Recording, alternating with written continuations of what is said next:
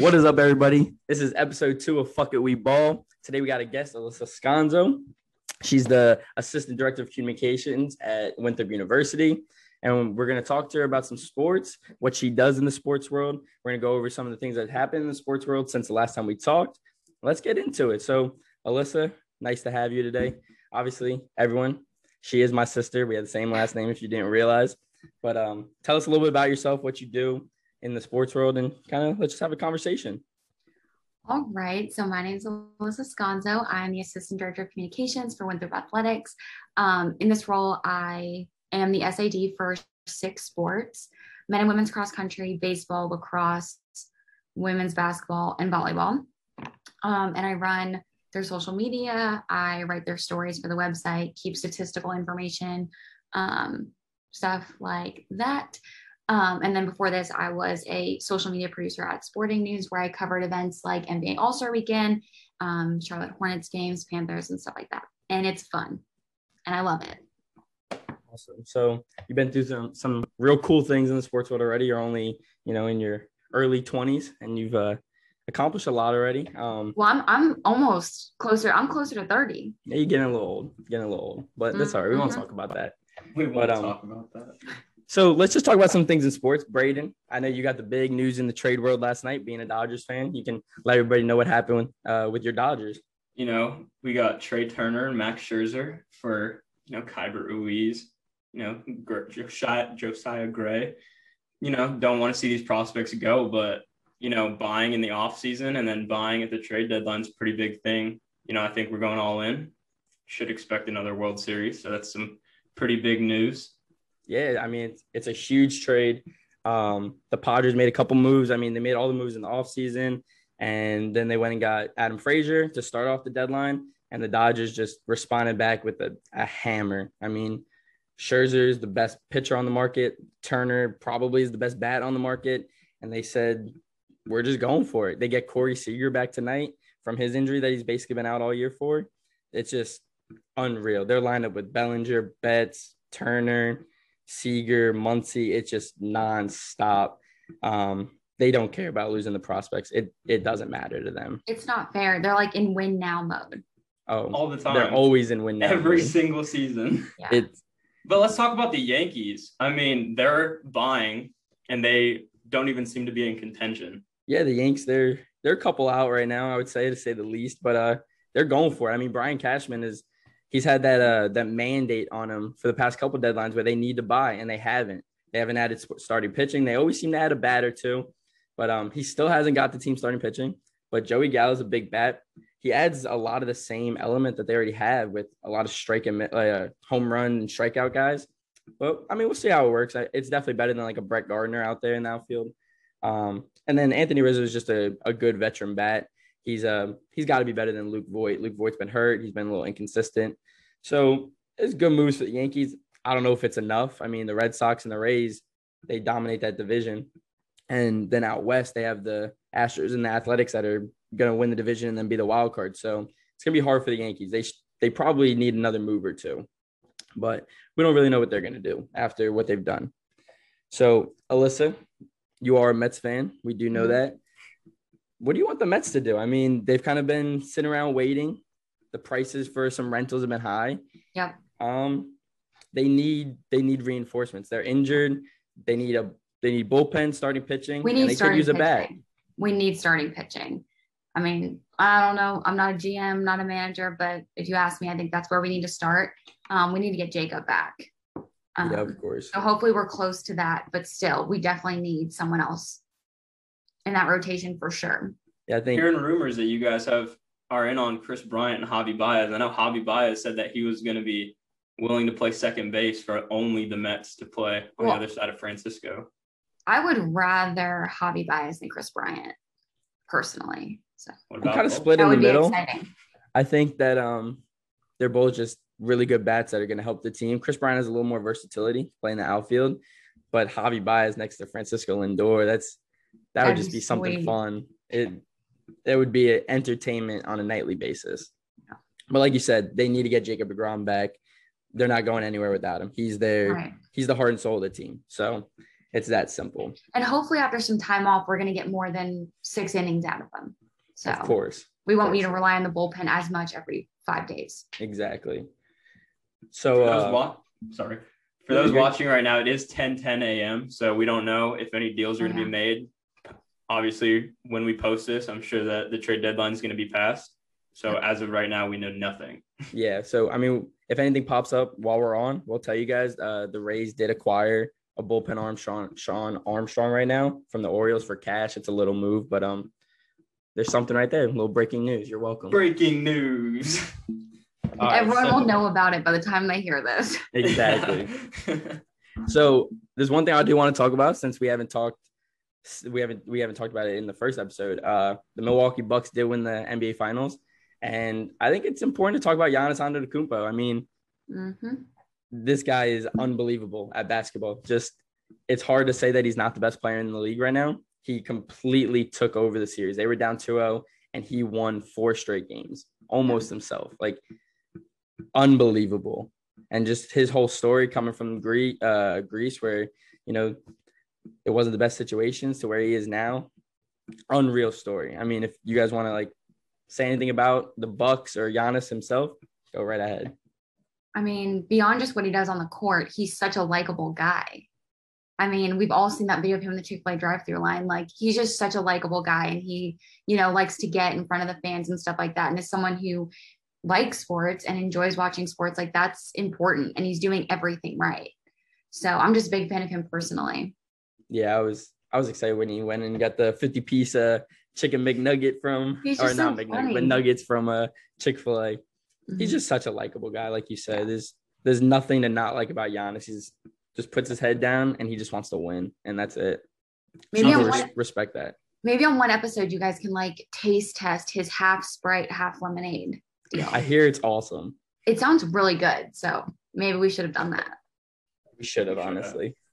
I'm a big fan that this was like kind of the first finals where a super team wasn't made, because Giannis, like, outside of Drew Holiday getting traded for Eric Bledsoe, it was really just like a home-built team. Same with the Suns, like outside of Chris Paul coming over, both of these teams were really just homegrown and one player to get there, outside of like super teams that were normal, used to seeing like LeBron forming a team with AD and like all these other players from different teams to try to take a shot at the title. Yeah, exactly. The Bucks, they came from the trenches. Giannis's first year, they won 18 games. It was Giannis and Chris Middleton. They were fighting for like the same spot. So they've come a long way. They're best friends now. It's been fun to watch for sure. All right, so we're gonna get into the Olympics now. Obviously, there's been a lot of talk about Simone Biles and what she did. I don't know. I haven't really been following the situation too closely, but I know that she needed to step away from the team for her own mental health, and that should always come first. So for me, it doesn't really matter what the story is. I think that whatever she needed for herself, she did the right thing. I don't care what anybody says about letting the country down, this and that.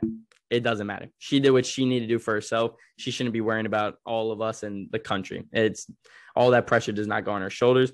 But Alyssa, I know that you've been following it probably more closely. So let's get into it. Just talk about it a little bit. Yeah. So apparently she has this thing called the twisties, which my understanding, don't quote me on this, I'm not, super in tune, but her brain and her body are like not connected. So when she goes to do like a really, difficult stunt, she's not really sure. Like, she doesn't know where she's going to land, how she's going to land. Like, there's no connection there at the moment. And it's really just like a mental block. And I know that there's a lot of people saying that, oh, she's a quitter, or it's selfish, or whatever you may think, but she absolutely did the right thing for herself and her teammates. I think it was probably the least selfish thing that she could have done, knowing that she probably wasn't going to go out there and be her best. She stepped back and let the girls on her team, step up and rise to the challenge, and they did.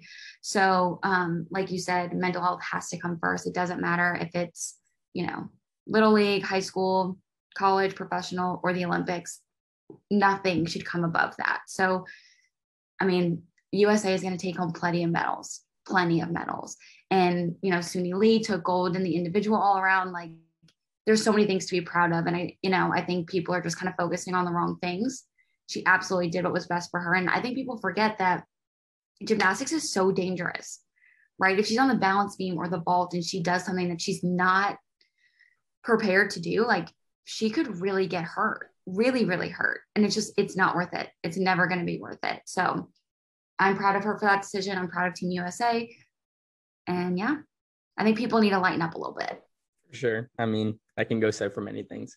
I'd say, Braden, you got anything to add about? I mean, she was trying one of the, I think it's never been done before. She was trying it, and midway she stopped and realized that she has no, I think the right word is inner gyroscope, which is like how you get like the cat-like ability to be able to land on your feet. And that's in every human. You kind of have like a up and down, and her inner gyroscope was just thrown off, which was what years and years of being an accomplished gold medal gymnast does. Yeah. And I think that people from home are just so caught up on just the gold and the silver when they don't really understand being an athlete. And even us, we don't understand it, but I feel like the people that are sitting on their couch that just kind of not go to regular day jobs, but just work day in, day out, that aren't these athletes that have trained their entire lives for it. And when the athlete says like something's not right, like I don't feel right, they contradict the athlete and say, well, then you shouldn't have competed. But this stuff happens over time. This stuff happened while she was there. It's not like she showed up to the Olympics thinking, oh, I don't think I'm going to be able to compete. Like I want to take this opportunity away from somebody. Right. When Sensei Lee.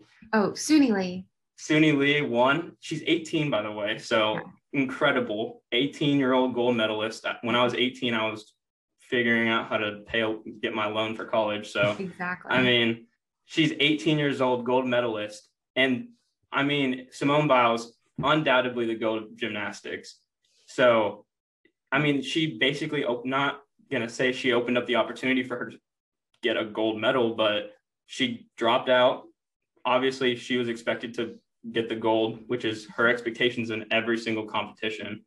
So this has just opened up so many opportunities for Suni Lee. So yeah, I agree. I think it's just an important conversation to have, that it's so much more than just gymnastics. And I think people are just looking at it as it's just gymnastics, and they're completely wrong there.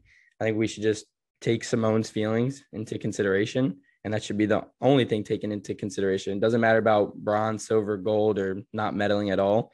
In the end, every athlete out there, they're just humans. They want to win, they want to compete, they do it for a living, but in the end, they need to worry about themselves. And, fans can hold off and not be the main priority at all times. But kind of switching gears, we'll keep it in the Olympics. Let's talk about Team USA basketball for a little bit. They're a weird one because obviously on paper, they're the best team in the nation.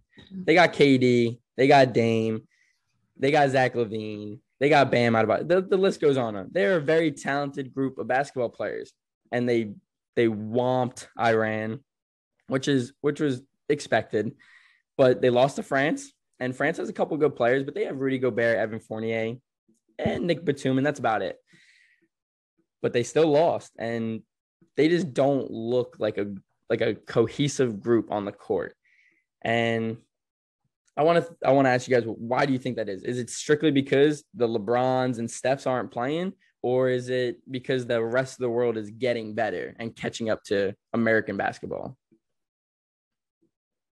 I don't know if I could speak on that, but I think team chemistry plays a really big part. And you've got pretty big pieces, right? Jrue Holiday, Chris Middleton, and Devin Booker got there after everyone else, way after. And they just literally came off a super intense series. So, I mean, I don't know if it's just like a team chemistry thing. They're just not gelling, but I don't know. I think it's so tough because like the 2008 Dream Team, I think everybody had their eyes on them. It was all the star players, and it just seemed like they were having fun. Like it wasn't like they were like having a hard time out there or anything like that. They were throwing oops to each other, and it was just kind of fun because they kind of just had the expectation of winning coming in and just having fun with it. And you see the videos being released of like the 2008 Dream Team where they're on the plane heading to Beijing, and heading to the Olympics where they're just like screwing around, having fun, like making fun of each other. You see Carmelo like screwing around. So like, I think that this team just kind of lacks the fun part. Like I think it's just too uptight basketball. It's just not like the fun type of basketball that Team USA is kind of known for, where it's slam dunks, alley oops. And that might also go with the world catching up, because maybe the world wasn't ready for athletes like LeBron James to be thrown like an oop. They didn't know how to defend that. Maybe, I mean, there's NBA players on most national teams that are competing, but I mean, they're not the high tier players like LeBron James, Kevin Durant, all them. Yeah, I think it's definitely a bunch of things. They are, like Alyssa said, they're not gelling at all. The chemistry is just way off. I think the rest of the world has caught up a little bit. Also, all these teams that we're playing against, especially like the French team, is that they're playing together every summer, and it's basically the same group of guys. It's never really different. So the Team USA team's always different. We get some young guys, we get some old guys. Sometimes like the Bronze and Stephs don't play, and it's just a group of talented players. And I think it's killing them right now that they don't really ever play together. They're mainly competing against each other. And I think, like Brayden said, they're not having fun. If you watch these games, they're boring games. They put up 74 points against France. They should at least be scoring points. Even if you're going to lose, they should be scoring. They are the best offensive players in the world, and they're just not. I like the point that Brayden made, that they are not having fun on the basketball court at all. And it's sad to see, because Team USA they're always so much fun to watch. They're usually beating teams by a lot, and it's usually fun basketball. But they're not having fun, and it's not very fun to watch right now. Do you guys think that might be because they've kind of turned their back on some players? I know that some player like Trae Young, I know that he's been very vocal about wanting to play for Team USA. Like, he wanted to go out there and be like, hey, I'm representing my country. And like Team USA instead brought in JaVale McGee, and I don't know the other player, but I know that JaVale McGee is definitely not a top tier center in the league. And I don't know why we're doing that, but yeah, they had some openings and they chose JaVale McGee and Keldon Johnson. And there was players that wanted to play that have come out and said they want to play. Ja Morant and Trae Young are two of them. Not just being the Knicks fan of me, but I know Julius Randle wanted to play. And I mean, it's hard to deny that he is better than Jeremy Grant, JaVale McGee. And these are players that wanted to play. They wanted their name in the hat, and they weren't given that opportunity. And we don't really know why. I mean, Coach Popovich made the team, and he had a vision for it. And that's kind of what they're going with. And as fans, we don't really know exactly, what's behind that. But I think if you build a team of a bunch of players that want to play and don't look at it as like, I have to, just for my country, but players that genuinely want to go out there and they want to win for Team USA and they want to be known as the best basketball players in the world, I think you'll have more success if you put people that just want to be there. And I don't think that they did that. So staying on the topic of basketball, last night, big night for a lot of young men in the NBA. It was the NBA draft. The first pick was Cade Cunningham. He's going to the Detroit Pistons. He's a guard from Oklahoma State. This guy's an all-around player. There's no one like him. He's a 6'8" ball handler that can shoot, defend, pass. You could put him in the pick and roll, and he's this facilitator. He's dynamic.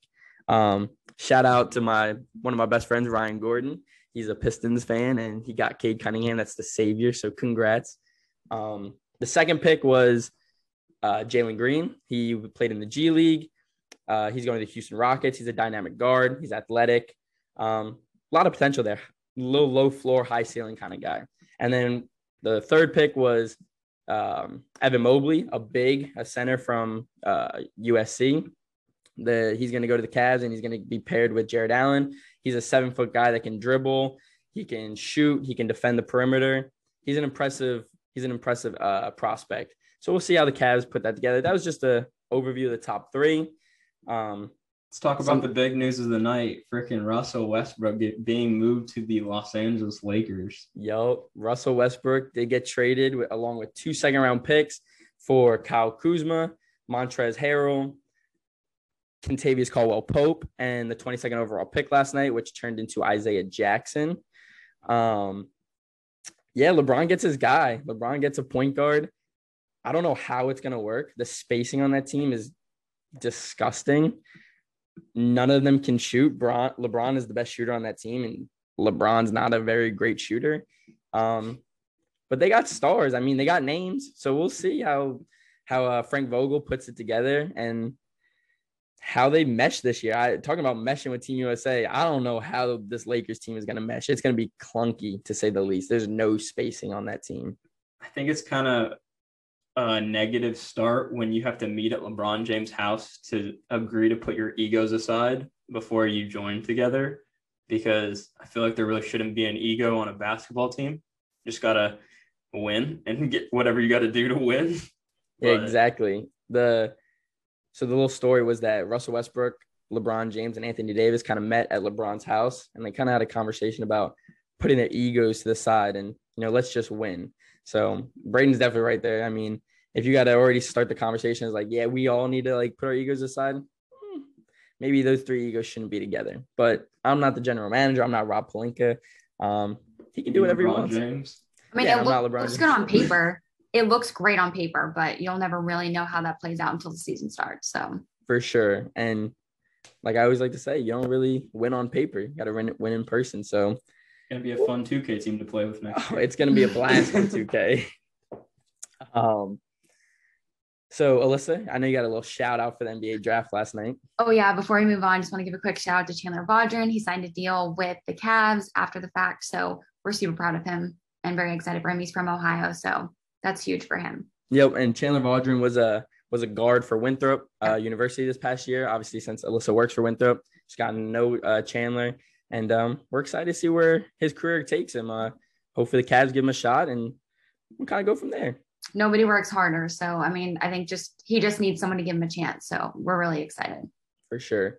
So we kind of want to switch things up a little bit, have some fun. So we told Alyssa beforehand to bring on the show 5 things that she can't live without, that she needs on a daily basis. So you can kind of go over them. We'll talk about each one. So what's your number 5 thing?